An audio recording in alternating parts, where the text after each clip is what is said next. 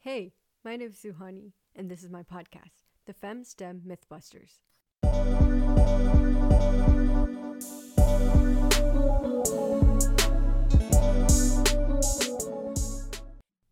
Regan Ralph is the founding president and CEO of the Fund for Global Human Rights.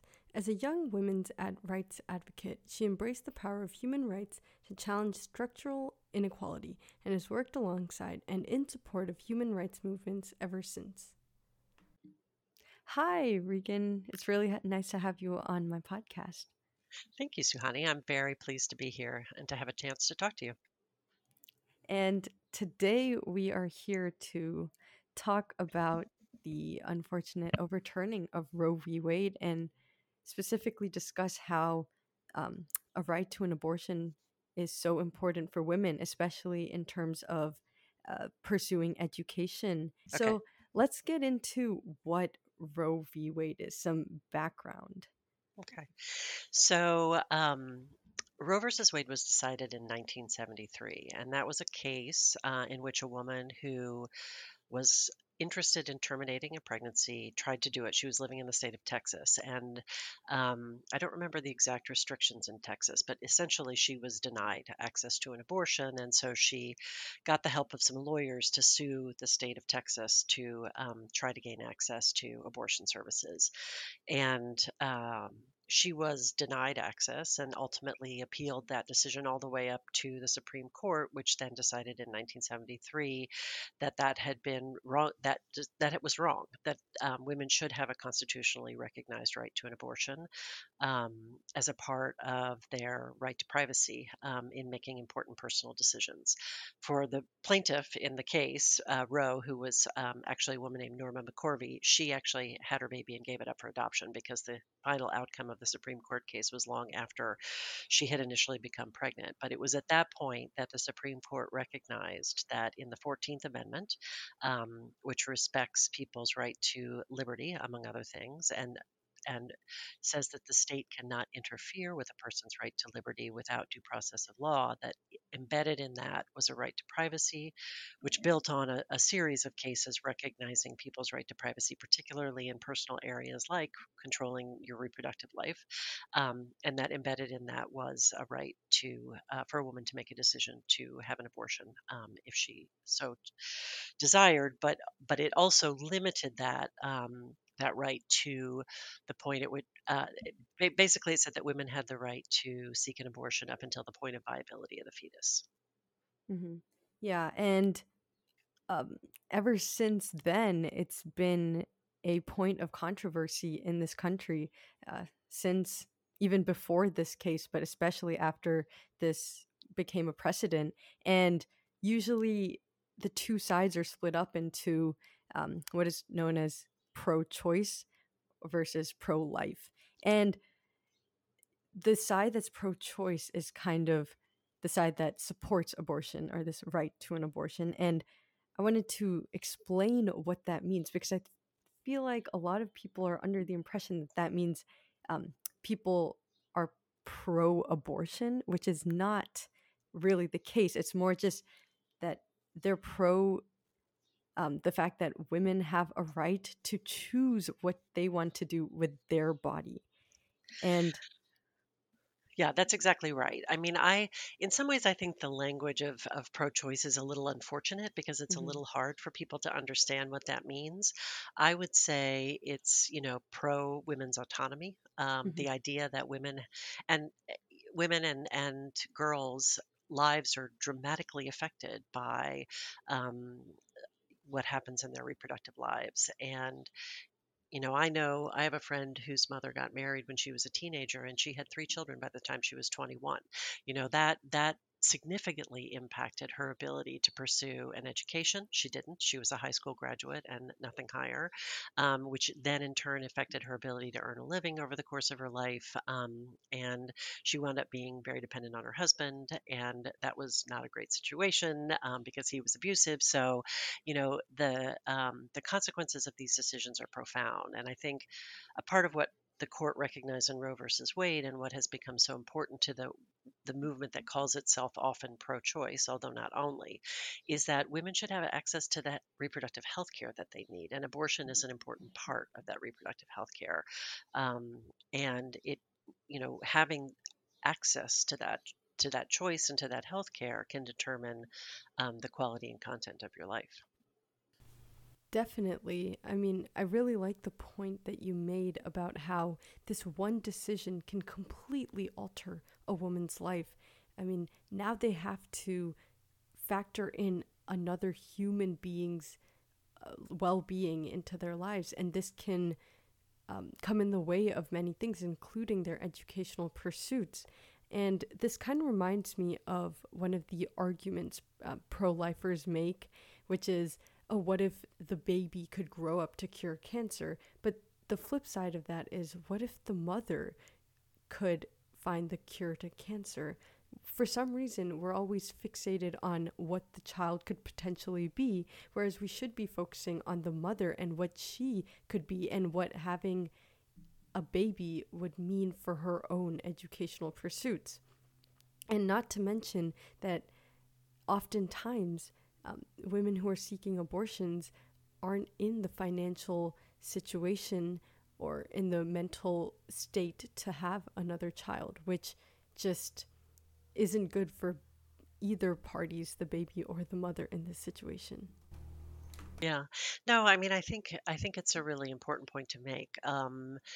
The consequences of having a baby are significant. The costs of having a baby are significant, and the vast majority of women who seek abortions as a part of their reproductive health care in the United States, for example, are already mothers. Mm-hmm. And they often will say, if you read interviews with women who've chosen abortion after having already had children, they often say that it's tied to their ability to take care of the kids they already have, and that they feel that additional pressures on their family would just make everything much more difficult for everybody. And I think, one of the things that I find particularly problematic about, the state of affairs that we now find ourselves in with the overturning of Roe versus Wade is that there's a devaluing of women as a general Mm-hmm. matter, and a devaluing of women's ability to make profound and important decisions that affect their own lives. And if you look not only in the United States, but across the world, where women have abortion access to abortion as a part of their access to health care, the women's educational levels are higher. Women's level of economic attainment is higher. Women's ability to participate in the public and political lives of their country is higher. So, the idea that we're talking about this as women versus babies, I think, is a complete mischaracterization of what the issue is. This is really about respecting the fact that women have, in life is challenging often, and people have to make difficult decisions, and people have to look out for themselves, and they have to look out for their families. And this is a choice that is appropriately in the hands of the women whose lives are directly affected. And where women have access to the full panoply of reproductive health care, they lead, lives that are fuller, and they are able to pursue the things that matter to them. And I think that that's the idea that that's not a woman's decision is a statement about sort of how people really see where women are in society and what their role should be. And that's part of what I find so discouraging about the decision that was just handed down by the Supreme Court, is that it doesn't really focus at all on the impact of women, and talks about this as if it weren't going to drastically affect women's lives. And something you said, Suhani, about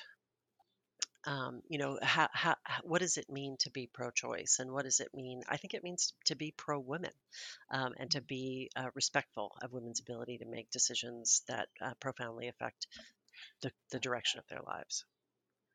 Yeah, I agree. I think you explained that really, really well. Um, it is sad. It feels like America's kind of working backwards. Like I was actually doing some research on this, and pretty much all industrialized countries have only made access to abortion more easier, except for one other country. And it's really interesting to see how the US, which was once like, a global powerhouse, is now moving backwards. What does the overturning of Roe actually look like in the US? Because I think there are several misconceptions about this. Um, it doesn't mean that abortion is banned nationwide. It means that each state makes their own decision about their stance on abortion. However, in the US, almost half of states have already either banned abortions completely or put severe restrictions. Right. So, what the court did when it overturned Roe versus Wade was basically say the Constitution does not and never has respected the right of women to choose an abortion, that it was based on bad logic, bad legal reasoning, and the people who drafted the Constitution and the amendments to the Constitution never intended abortion to be protected.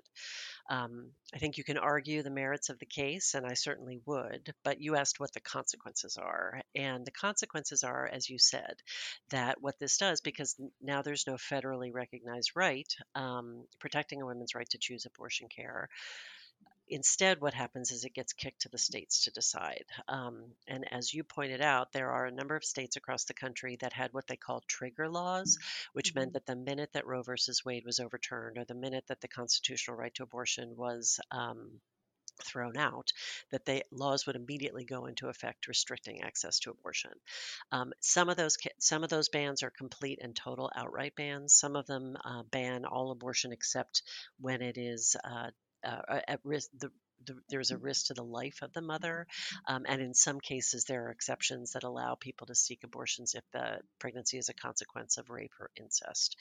But so yes, there are states right now that im- have started to implement laws that ban or greatly restrict women's access to abortion. And it's being fought at the state level now in the courts. In some instances, I know in Louisiana, there was a trigger law that went into effect almost immediately. Courts Mhm. refused to uphold that and told clinics they could continue to provide abortion services. That was challenged again and taken up to another level. So this is going to be fought in states and probably in federal courts for years to come. Um, this is, by the way, Suhani, the first time that the Supreme Court has taken away a constitutionally recognized right. The Supreme Court has expanded the recognition of rights over the course of the 200 plus years of American history. It has, in some instances, overturned precedents that were bad law because they restricted the rights of people, but it has never before overturned a previous holding that, in a way that takes away the constitutionally understood rights of half of the population. So what that means is now whether you have access to this part of your healthcare depends on where you live and how much money you have. And there will be states, and there are a number of states like New York and California that have already said that they will strengthen the protection so that people can continue to access abortion care. But there are states like Kansas, which happens to be where I am from, that has its Kansas has a state constitutionally recognized right to an abortion, which you would think would be good news, but unfortunately, there are people in Kansas right now lobbying hard to change that law and, in fact, to deny women access to abortion in the state. So it's going to be fought out in the court system, in state legislatures, and across the country. For years to come. And the, the reality is that the majority of Americans support women's access to abortion. The majority of people recognize that this is an important part of Mhm. women's health care and that it is properly decided by women. But that's not what you're seeing at the state legislative level. What you're seeing is the state legislatures who are very eager to restrict this right, regardless of what the people of their state want. Yeah, and that's really interesting, especially about the Supreme Court. I did not know that this is the first time that they're actually like actively taking away right. And I also wanted to highlight one of the other points that you made where it comes down to where you live and how much money you make. This once again plays into the inequality that we face in America, not just like gender inequality. I'm talking about racial, socioeconomic inequality. For instance, I found this article that said that banning abortion will have a devastating um, consequence, will have devastating consequences, especially for young women of color, which, it's sad that this deepens that divide too.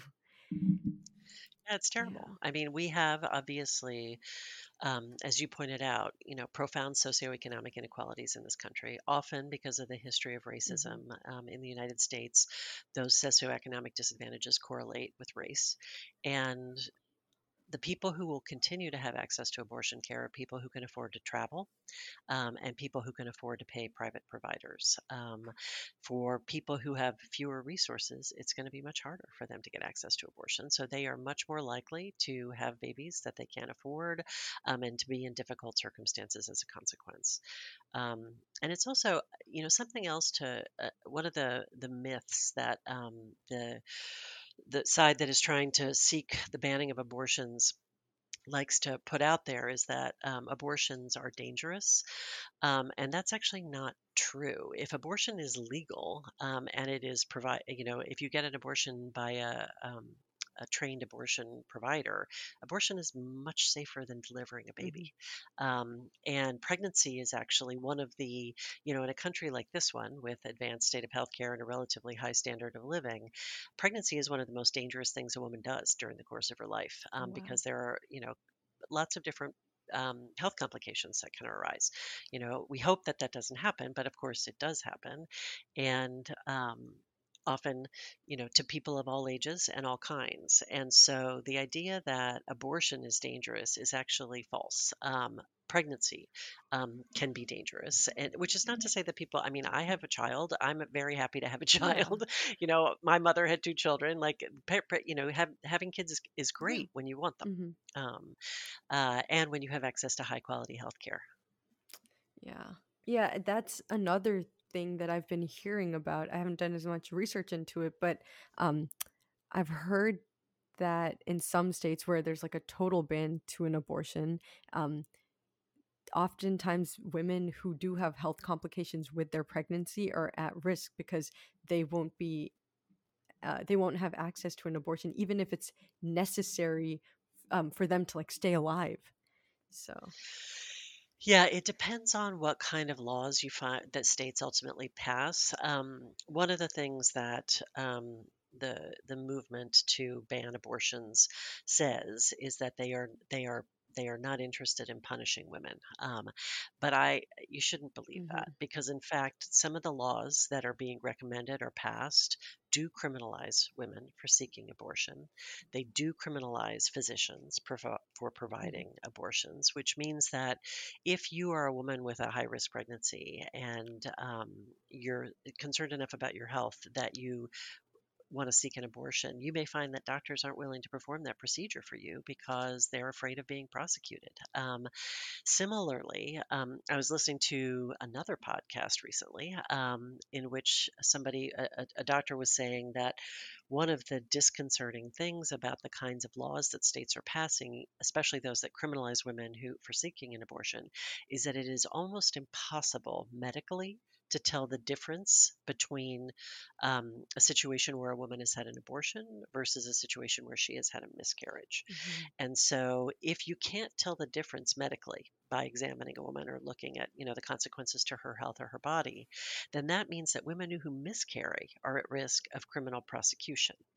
And in fact, I work for an organization that supports women's rights activism globally, and one of the countries in which we work is El Salvador. El Salvador has a complete ban on abortion, and women there are and have been historically prosecuted for murder when they have obstetric emergencies and they miscarry. And there was actually a case in the past couple of years where a woman who had had a miscarriage late in her pregnancy was sentenced to 30 years wow. for murder. and imprisoned. She died 2 years after she was imprisoned because she developed cancer and did not have access to the kind of healthcare, diagnosis and then treatment that she needed. Um, and people pursued her case up to the level of something called the Inter-American Commission on Human Rights, which said that actually El Salvador is wrong and that prosecuting women for this is inconsistent with human rights protections, and that El Salvador should recognize that, should stop this practice, and recognize more expansively a woman's right to seek abortion care. Um, so that's the risk that we run in a situation where, the sort of bland assurances that it's all going to be okay, that this isn't about not liking women, that this is about wanting to protect life. It's just based on everything that we've seen about the kinds of laws people want to get passed and the kinds of consequences that states are willing to pursue. That's not true. This will have serious consequences for the lives of women. It will limit women's opportunities. In the 50 years, so I was a little girl when Roe versus Wade was decided. When I was a little girl, Sohani, jobs were advertised in the newspaper based on sex. So that there were the jobs that were advertised for men and that there were the jobs that were advertised for women. Um, there were, schools that women couldn't go to. There were subjects that women couldn't pursue. And this isn't because of the lack of access to abortion, but it's all tied to a view of women and women's role in society, which has changed profoundly in the past 50 years. And women having the ability to control the outcome of their sexual and reproductive lives is a big part of that. Another myth that people like to talk about when they talk about abortion is that if abortion is available, more people get abortions, and particularly people are worried about teenagers. Well, the reality is that rates of abortion in general have gone down significantly in the past 30 or 40 years, and they have particularly gone down amongst teenagers. And that's partially because teenagers use contraception more, and so they are exercising control over their sexual and reproductive lives in that way. But it's also because apparently because kids are having less sex, which may be a result of sex education or not. But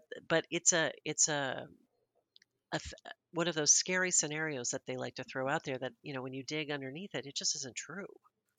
Yeah, actually, speaking of sex education, just one of the major problems I think that come with this whole pro choice versus pro life war, I would like to call it, is the Mhm. misinformation that's spread. I mean, I think so far throughout this episode, we've already listed like 5 or 6 misconceptions or myths that relate to this idea. And another thing is myth, I guess, that kind of relates to that is that overturning Roe will decrease the number of abortions, which isn't necessarily true. Um, as you said, the number of abortions has already decreased with the access to abortion, which is a trend you haven't just seen in the U.S. but across the world. But Right.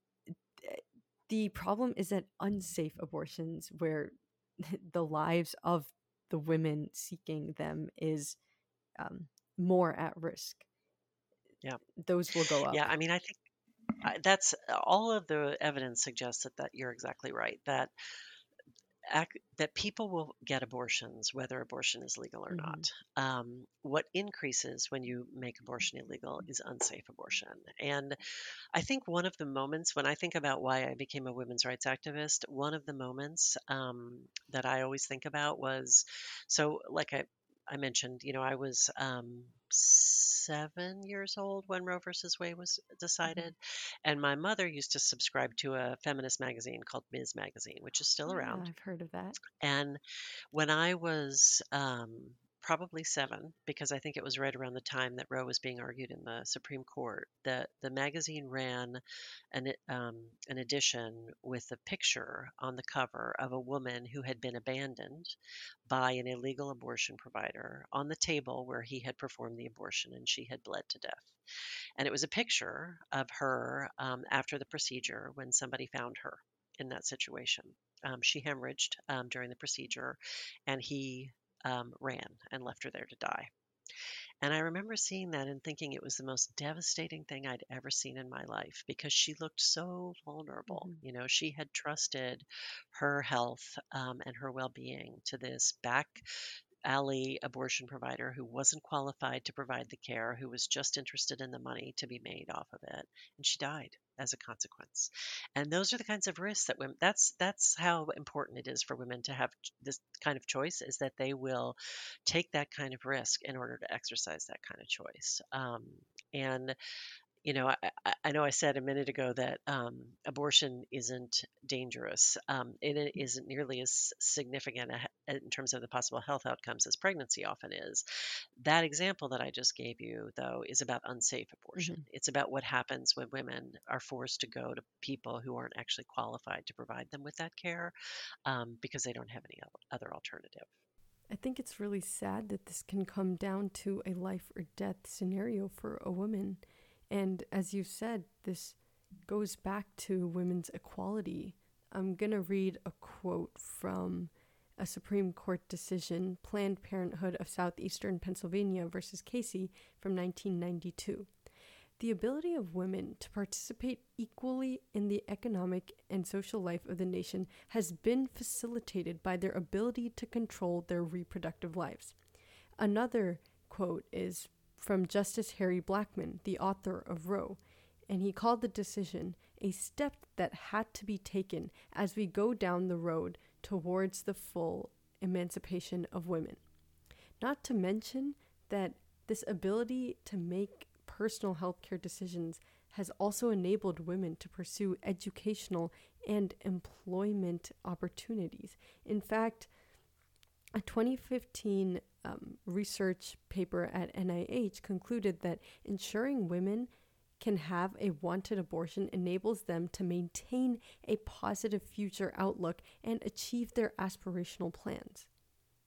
It's sad that we don't think that some people don't see this as a women's right issue. I think that's one of the points that we've tried to make in this episode, which is just that different mindset. Like Yeah, for many pro-lifers, like the woman isn't even a factor, I guess, yeah. in Yeah. their beliefs. No, I mean, I think I've heard people from the so-called pro-life movement talk, at great length about their cause, and they never talk about women Hmm. as autonomous human beings. And I can't help but feel disrespected when I listen to those people talk because I feel like I'm invisible, and I feel like all the other women that are in this country who count on being able to make those kinds of choices for themselves. They count on, you know, having justice and having access to appropriate medical care, that they're invisible to those people. Um, so, yeah, I mean, I think that, oh, something that you just said sparked a thought of mine.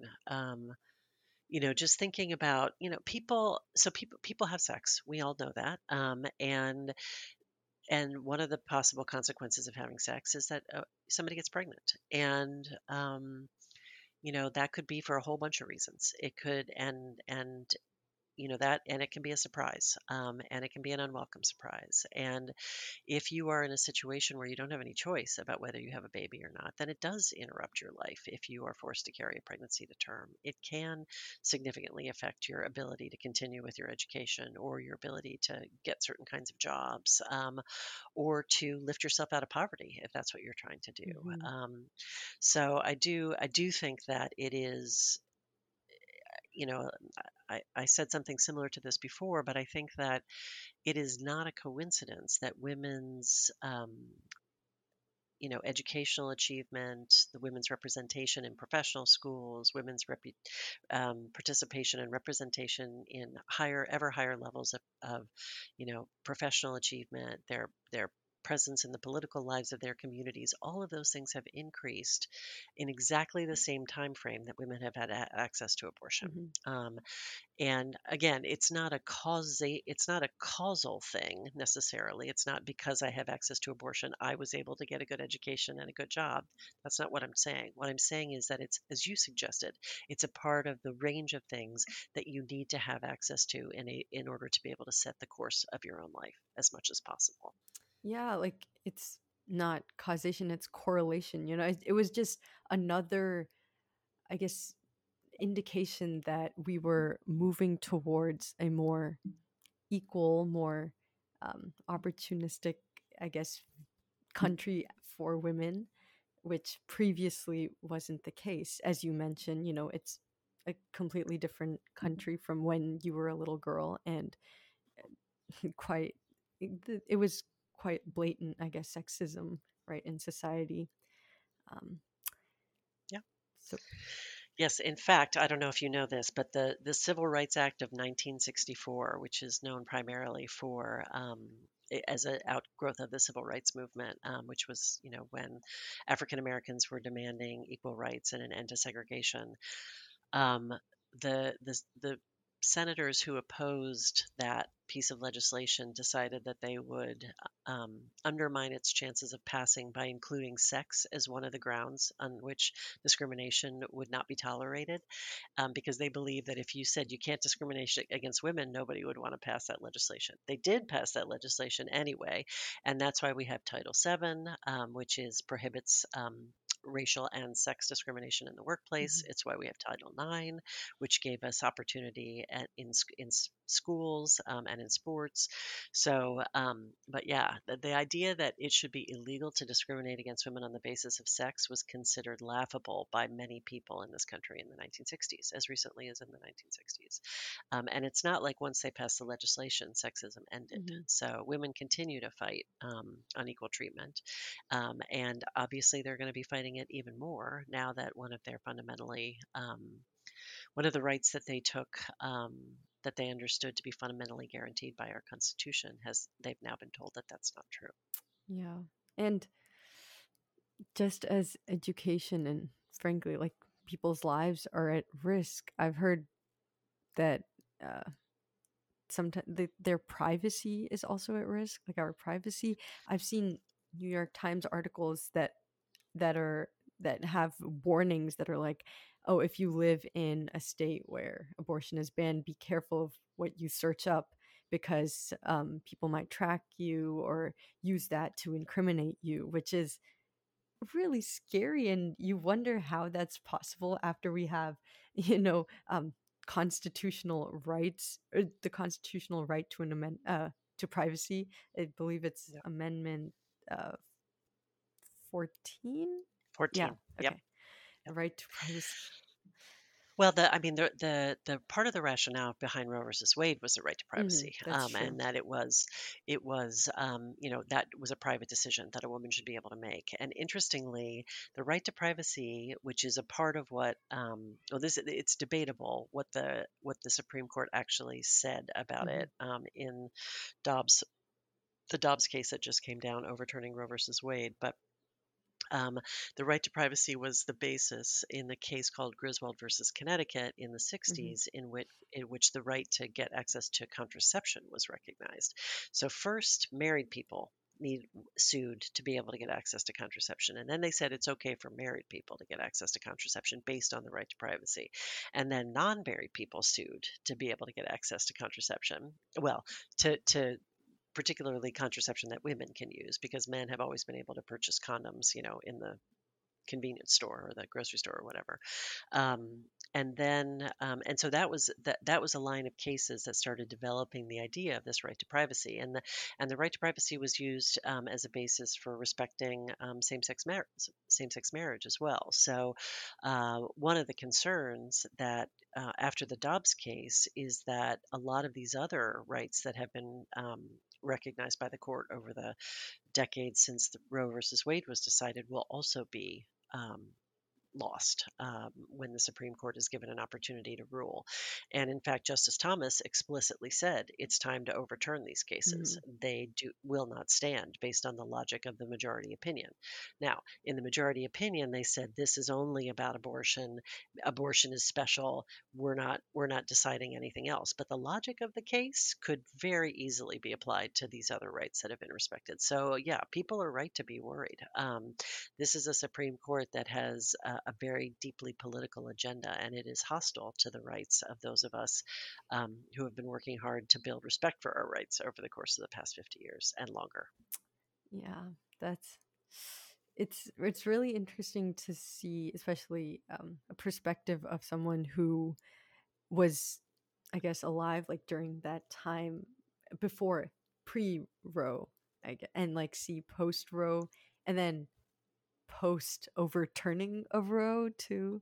Mhm. So Yeah, I mean, I guess the sad lesson is that you can't take anything for granted. yeah. Um, and, I grew up at a time when the civil rights movement and the women's rights movement and the anti war movements, those were all, it just, people movements made change happen, Hmm. and it made the world a better place, and it gave more people opportunity. And that just felt like we were on an upswing. And obviously, change is not linear, and there can be setbacks. And these issues are deeply politicized in our country, and that means they will be contentious and fought over, long after I'm not around to talk about it Hmm. anymore. That's actually a really good point. I've actually thought about this and wondered whether our country's bipartisanship plays a role in this debate. I feel like a lot of political issues are, um, or at least both parties, like Democrats and Republicans, take polar opposite stances on different issues. For example, gun control.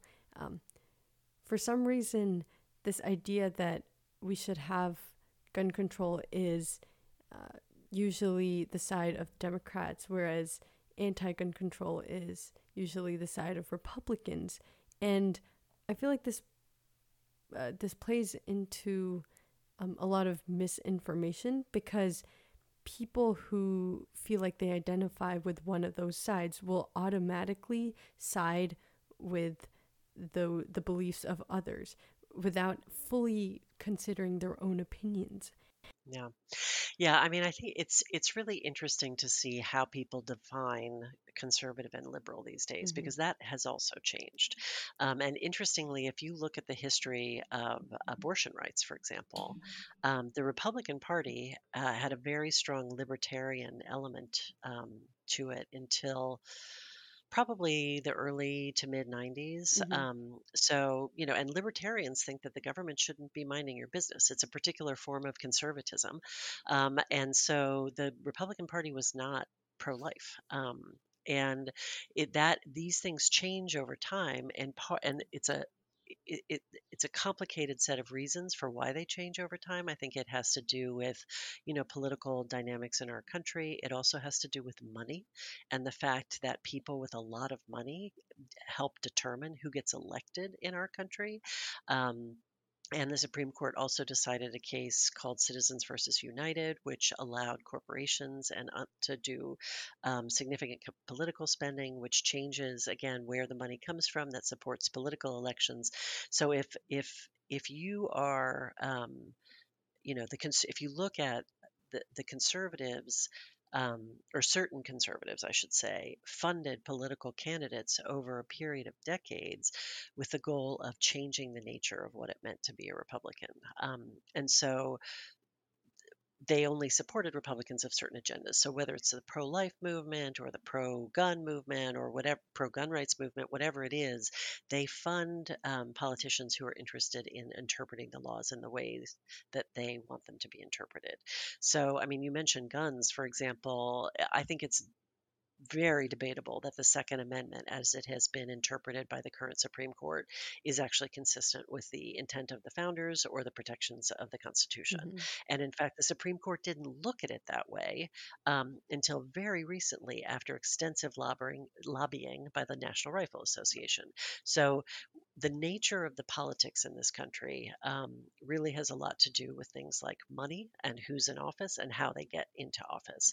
And if you are elected in part because you get a lot of financial support from pro-life forces, then you're not going to change the way you look at it. So I think that, and I also think we are in a time of incredible hostility between the parties and between Hmm. people of different belief systems, which is really sad. Like you should be able to have a difference of opinion without believing that the person who disagrees with you is your enemy. Yeah. And I think that also comes from the escalating rhetoric on different sides of issues, right? And the fact that people, because of the internet and people's activity online, they can exist in a world where they only get information from people that see things in a certain way, and those people can completely shape the way they see issues. So whether you're talking about immigration or abortion rights or gun rights or any of these issues that are so politicized in our country right now, um, many people who feel very strongly about these issues only hear from people who look at them a certain way and reinforce their worldview that that is the right way to see things, and reinforce the idea that people on the other side are bad. And how do you have civil conversation when that's the way people are entering issues that are, sort of deeply emotional and deeply political? So yeah, it's cause for concern, because if these things are going to get worked out in legislatures, what is that going to look like if people on the different sides of the issues treat each other like the enemy? Yeah, this is an interesting discussion because I've actually had conversations with my friends about um, what it is that actually drives people who make national level decisions, such as our representatives, to have certain beliefs. And we came to the conclusion that it's money, sponsorships, which corporations are sponsoring certain candidates to have certain beliefs. And we came to this conclusion because, I don't really buy that these congressmen and Supreme Court justices are really interested in saving the lives of babies, because if that were the case, they'd be working on fixing the foster system and providing financial aid to families who need it to actually take care of the babies. So we were thinking it was money, and then also social media. That plays a big role in the spread of information, and it's great, having a connected world. However, it's also the spread of misinformation that, as you said, it fuels extreme beliefs, and it stops people from having civil civil debates and conversations without, as you said, seeing the other person as an enemy or them attacking you as a person. And I have a question for you. This one might be kind of controversial, but do you think if men were in our position and we were discussing their right to, say, an abortion, if this would even be a discussion, and whether something like the overturning of Roe v. Wade would even happen? Well, given the conversation that we've already had about the persistence of sexism, I think what I'm gonna reframe your question and say, do I think that if men's lives were hung on their ability to access a certain healthcare service, if it would be available, I think they would make sure that it was available, because that is what people who have power and autonomy over their lives do. They get access to the things that give them control over their lives in ways that matter. Um, and and so, yeah, if men were the ones getting pregnant and everything else being equal in our society, I don't think it would be a question, Mm-hmm. because it would be intolerable to them that they would lose control over their lives because of something that was unexpected or otherwise just undesired. Mm-hmm. So it feels like really the I don't want to say this, but I feel like I have to, but the only way to make, I guess, permanent change for things such as like women's right is for people to get into power who have that ideology, right? To be the ones who are Well, rich. well, I mean, there are different ways to think about it. You could say yes, like we should get find all the people who care about abortion rights and get them to contribute to candidates who will help respect and promote those rights. But I think there's another way to think about it, which is about people power. Hmm. I mean, I go back to the lessons that I learned growing up in the 60s and 70s that people power can make a difference. Now, sometimes it makes a difference in a way that creates chaos. I mean, just in the past couple of days, the government of Sri Lanka has been thrown out of power because of people taking to the streets because of inflation and lack of access to services and everything like that.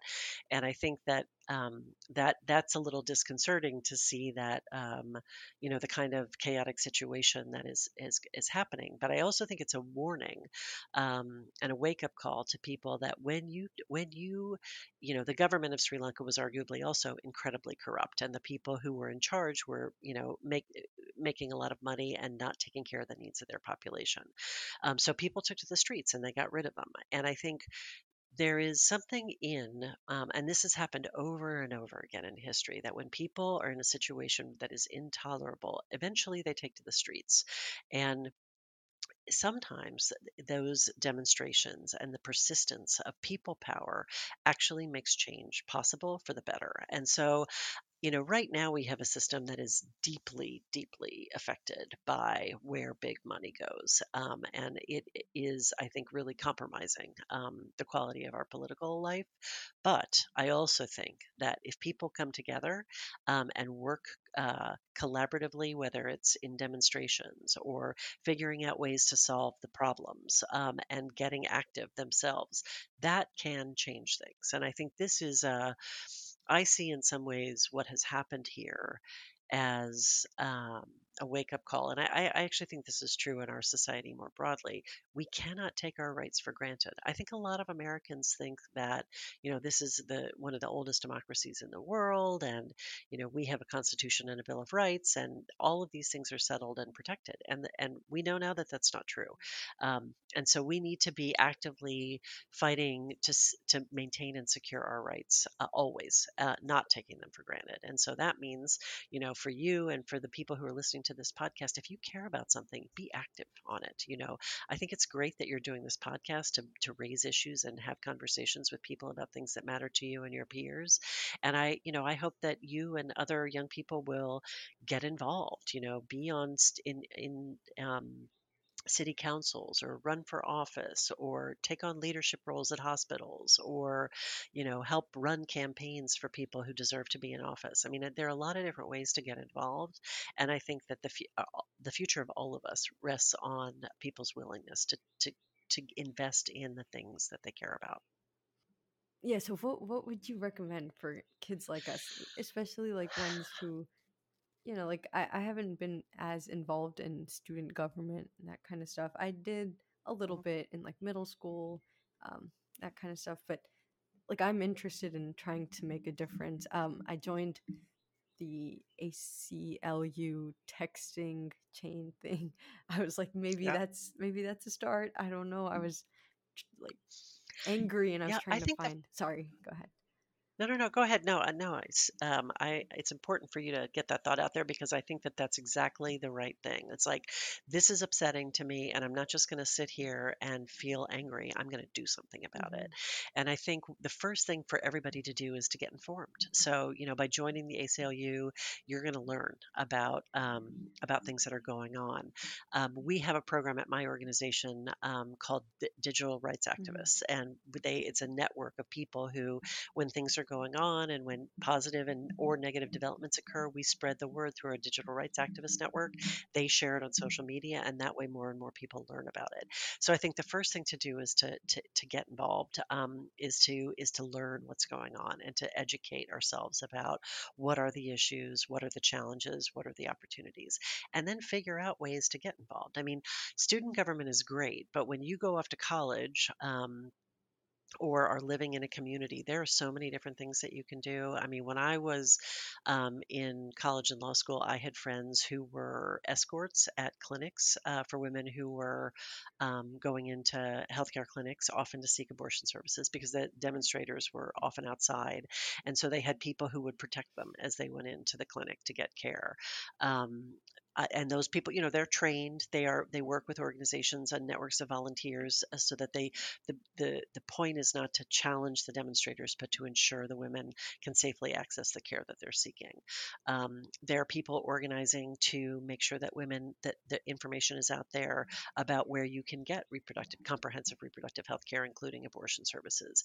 There are people who are creating funds to help women who don't have the money to travel get access to abortion care. So there are a lot of different specific things that people are doing on the issue that you and I are talking about today. But I think more broadly, there are different ways to get involved. I mean, when my son was in high school, he was one of the student representatives on the city council. He didn't change policy, but he learned a lot about city government and the way that works. And then he became active in politics and works on campaigns for political candidates, because he cares about the issues and because he wants people elected who he hopes will change the world. So I think there are a lot of different ways, and it's also about asking questions. When you're working in a work environment, does your employer provide support the access of the people who work at its company to contraception, to comprehensive reproductive health care? Does your insurance cover those services? Why or why not? So being an informed citizen and standing up for our rights, and then connecting to other people who are concerned about the same things, because I really do think that when we want to make change, the more of us who are connected and seeking that change and working toward that change in all kinds of different ways, the greater our chances of success. That gives kind of hope, because after hearing about it, I kind of felt like hopeless, I guess, or like helpless. It's Yeah, like it was shocking. I mean, for the entire country, world, dare I say, um, that they made this decision. I remember hearing about it at the beginning of summer, like when they leaked the draft, and I right. was I was like, okay, no, no way. And then one morning my friend texted me in the middle of our conversation. She was like, "Oh my god, I just got a notification that they overturned Roe v. Wade." And I was like, I didn't believe her at first. I was like, "No way. No way they did that." Then I went Mhm. online. I was like, "Oh my god." So I'm Yeah, glad that there are ways that we can make a difference, and I hope to get involved and spread the word about how others can as well. Um, yeah, so I guess we should kind of start wrapping up this episode. yeah. No, I hear you, and I feel the discouragement myself. What I would say is that you said this country doesn't value you or women and girls, and I would say some in this Hmm. country are making decisions that um, disadvantage women and girls, but there are many, many people who are outraged about this. And, there are many, many people who have made it their life's work to change what the possibilities are for women and girls of all colors, of all statuses, of all sexualities, like all of the things that are real people's lives. There are thousands, if not millions, of people who respect and value those lives. And I think the challenge for those of us who feel that way now is to figure out a way to stand up for the things that matter to us, even though there are a lot of people in power right now who are prepared to take them away. Yeah. Well, thank you so much for joining me as a guest star for on my podcast. So, honey, it was really a pleasure talking with you. I'm sorry that what brought us together was overarchingly bad news for the women of America, but I hope that I hope that I will see you in the future, both accomplishing the things you want to accomplish and being a part of making the kind of change that will encourage people, not discourage them. Thank you.